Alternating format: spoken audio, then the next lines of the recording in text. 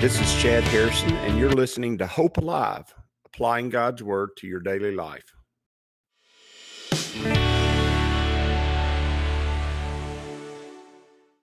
Hi, this is Chad Harrison, and I am the teaching pastor of Lake Community Church and have been serving as a pastor for 25 years.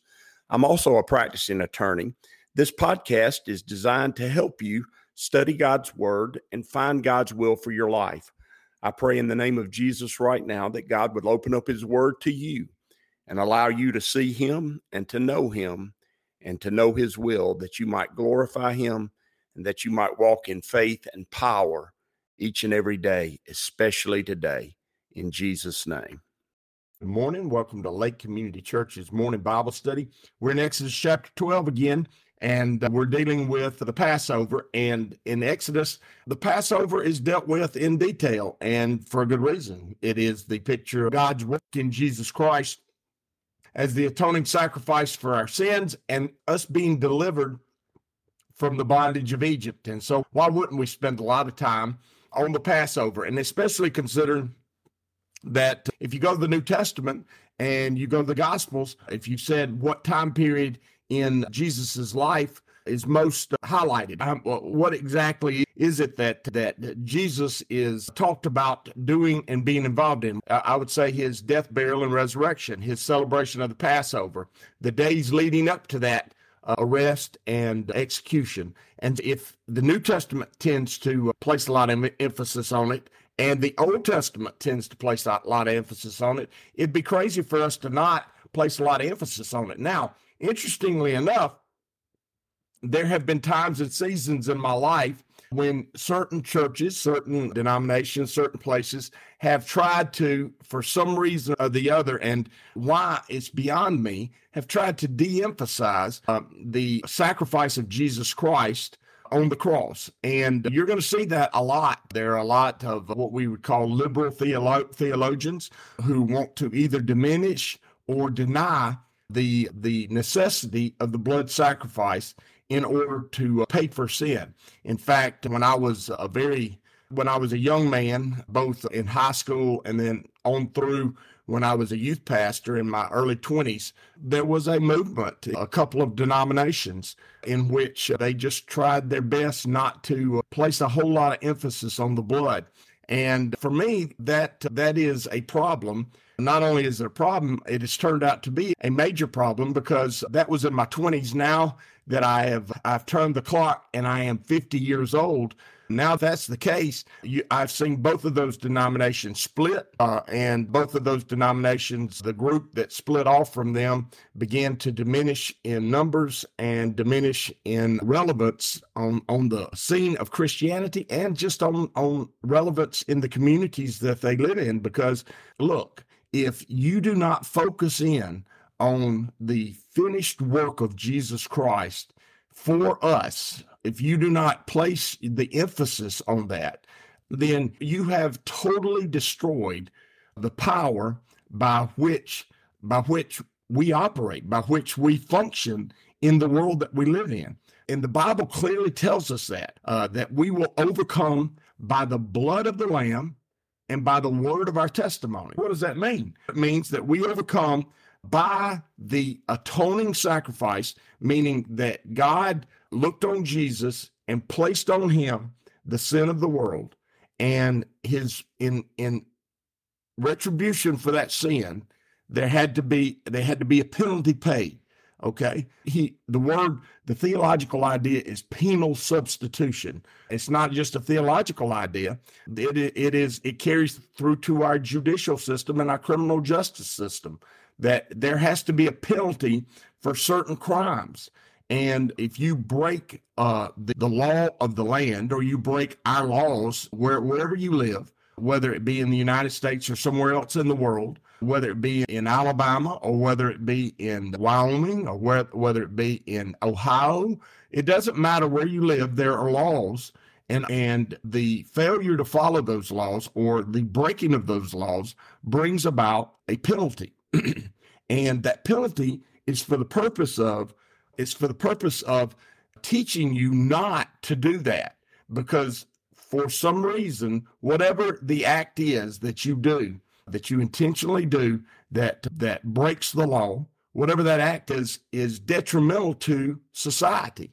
And the state, the municipality, maybe even the federal government says that's so detrimental to society that we're not going to allow it. And there's going to be a penalty for that, such that it would cause you not to do it again. That is the penalty for breaking the law. In the spiritual, there is a penalty for sin.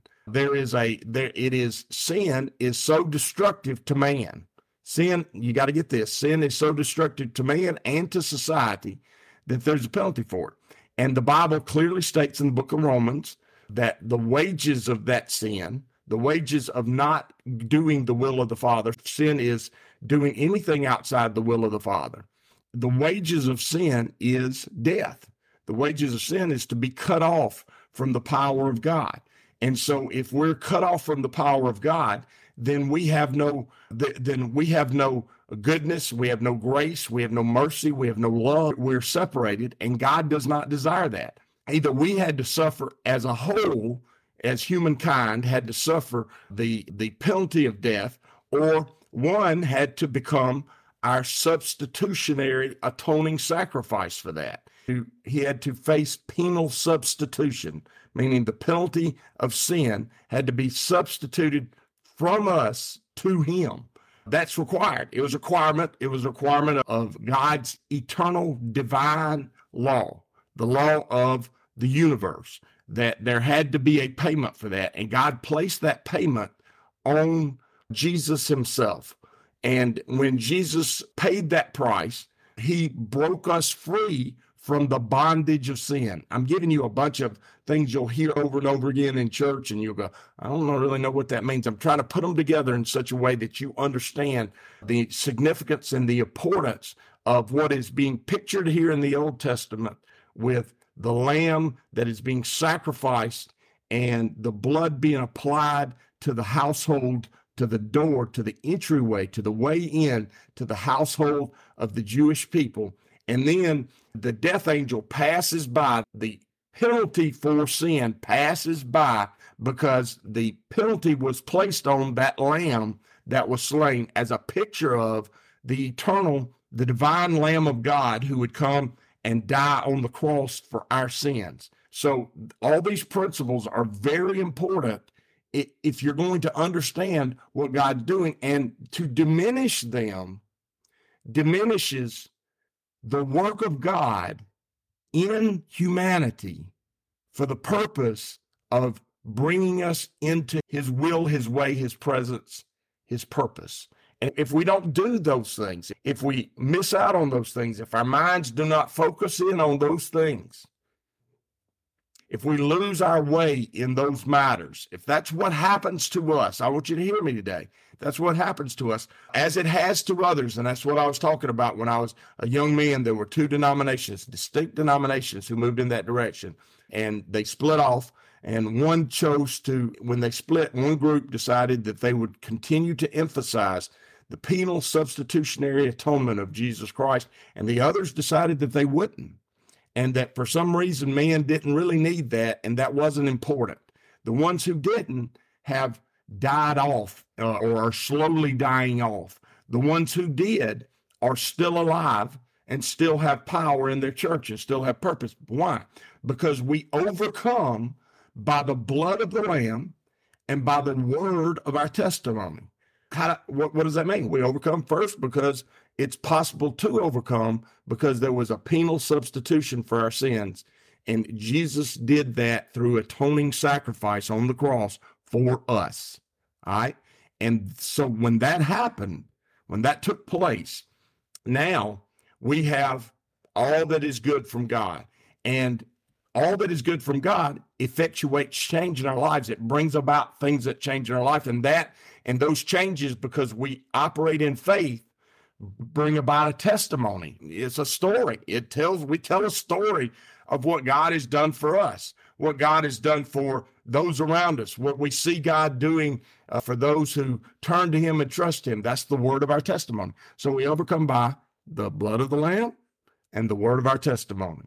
And so to do anything other than to place a major emphasis on the atoning sacrifice of Jesus Christ would be devastatingly detrimental to our future and our hope. Look, Jesus was a great man.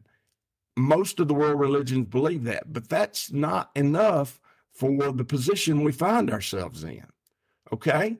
That's not enough, because you can have the greatest lawyer in the world, but if you're guilty, there has to be a penalty for it. And if you get, it doesn't matter how well he speaks and all the good things he says, if you get found guilty, then he steps out of your shoes and you have to step into the shoes of paying the penalty for that crime. Jesus is, no doubt, if he wasn't God himself, he'd still be the greatest man that ever lived. Okay? But he's not just a great man. He's God. And he took on the sin of the world. He bore the sin of the world to the cross and died for us. That is important. And so he's more than a great man. He's God. And his sacrifice is more than just some good words and some good feelings. It's life-changing. It's hope-giving. It turns the table on what world history has been in the past. And so to do anything other than place our emphasis on Sunday morning when we celebrate the resurrected Lord because he overcame sin and death on the cross through the grave to newness of life, to do anything other than that is just crazy. It is. And for anyone in a church, or especially for the leaderships of a church, praise God that that's not happening in most churches. Praise God, whether or not the pastor you have understands in the depths that I'm talking about or not, he's going to get up there most of the time and he's going to talk about the blood of the Lamb. He's going to talk about the atoning sacrifice of Jesus Christ. You may not use those words, but he's going to talk about what Jesus did on the cross, and he's going to talk about the necessity of placing your faith in him. And if that's what your pastor's doing, he's doing his job. He's doing what he's supposed to be doing. That's what we're supposed to be talking about. And when he does that, he ought to be honored for that. He really should be. And you should help, because there are churches where that's not going on and where people are being led astray by what I would say is false teachers. Because if you do not teach the penal substitutionary atoning sacrifice of Jesus Christ on the cross, you are in error. There's no way to get around it. The overarching story of the Old Testament is the deliverance of the children of Israel out of Egypt and bondage into the promised land. The overarching story of the New Testament is the deliverance of God's people through the atoning, penal, substitutionary, atoning sacrifice of Jesus Christ on the cross into eternal life, which God has provided through him. There we are. That if you said, Chad, what is the story of the Old Testament? I'd say the story of the Old Testament is God's deliverance of his people from the bondage of sin in Egypt to the newness of life in the promised land by delivering them through the blood and the death angel who destroyed Egypt, because Egypt is the world, and brought them out. Now, did it all work out just perfectly for the No, because they don't do it right. They didn't do it right. And then you go to the New Testament. Does it just work out perfectly for all of us? Are we just perfect people because of the substitutionary atoning, penal substitutionary atoning sacrifice of Jesus Christ? No, it doesn't. Because we just like the children of Israel. We slip up. We don't walk by faith. But the story is still the same. The overarching theme of Scripture is still the same. Man's lost. God cares about man enough to send his own son to die for him.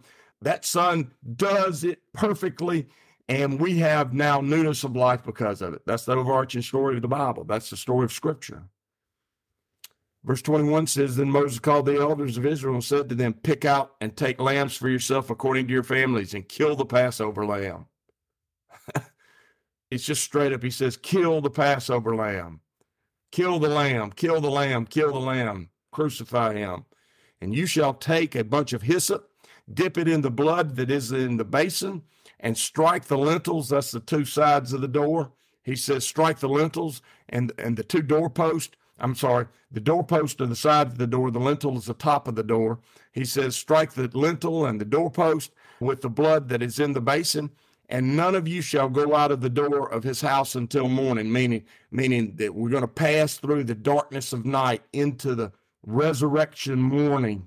It's the picture of it. There's no other way. They laid him in that tomb, and then 3 days later, they show up in the morning, and what happens?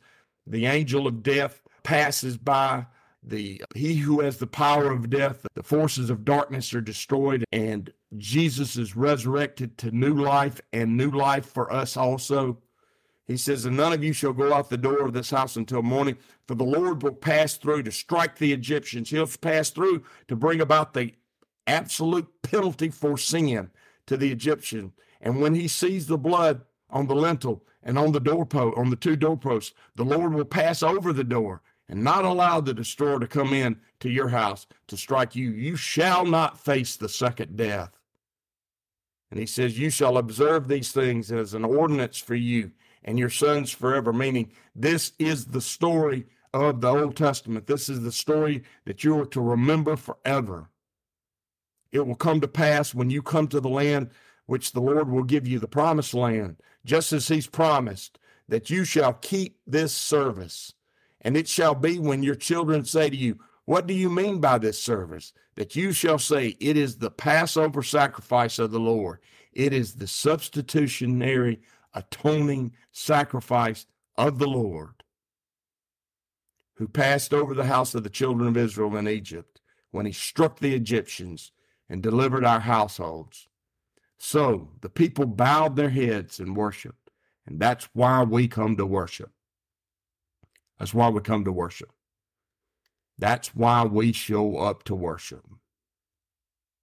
If you come on Sunday morning for any other reason, you come in for a secondary reason that's not the main reason. This is the main reason.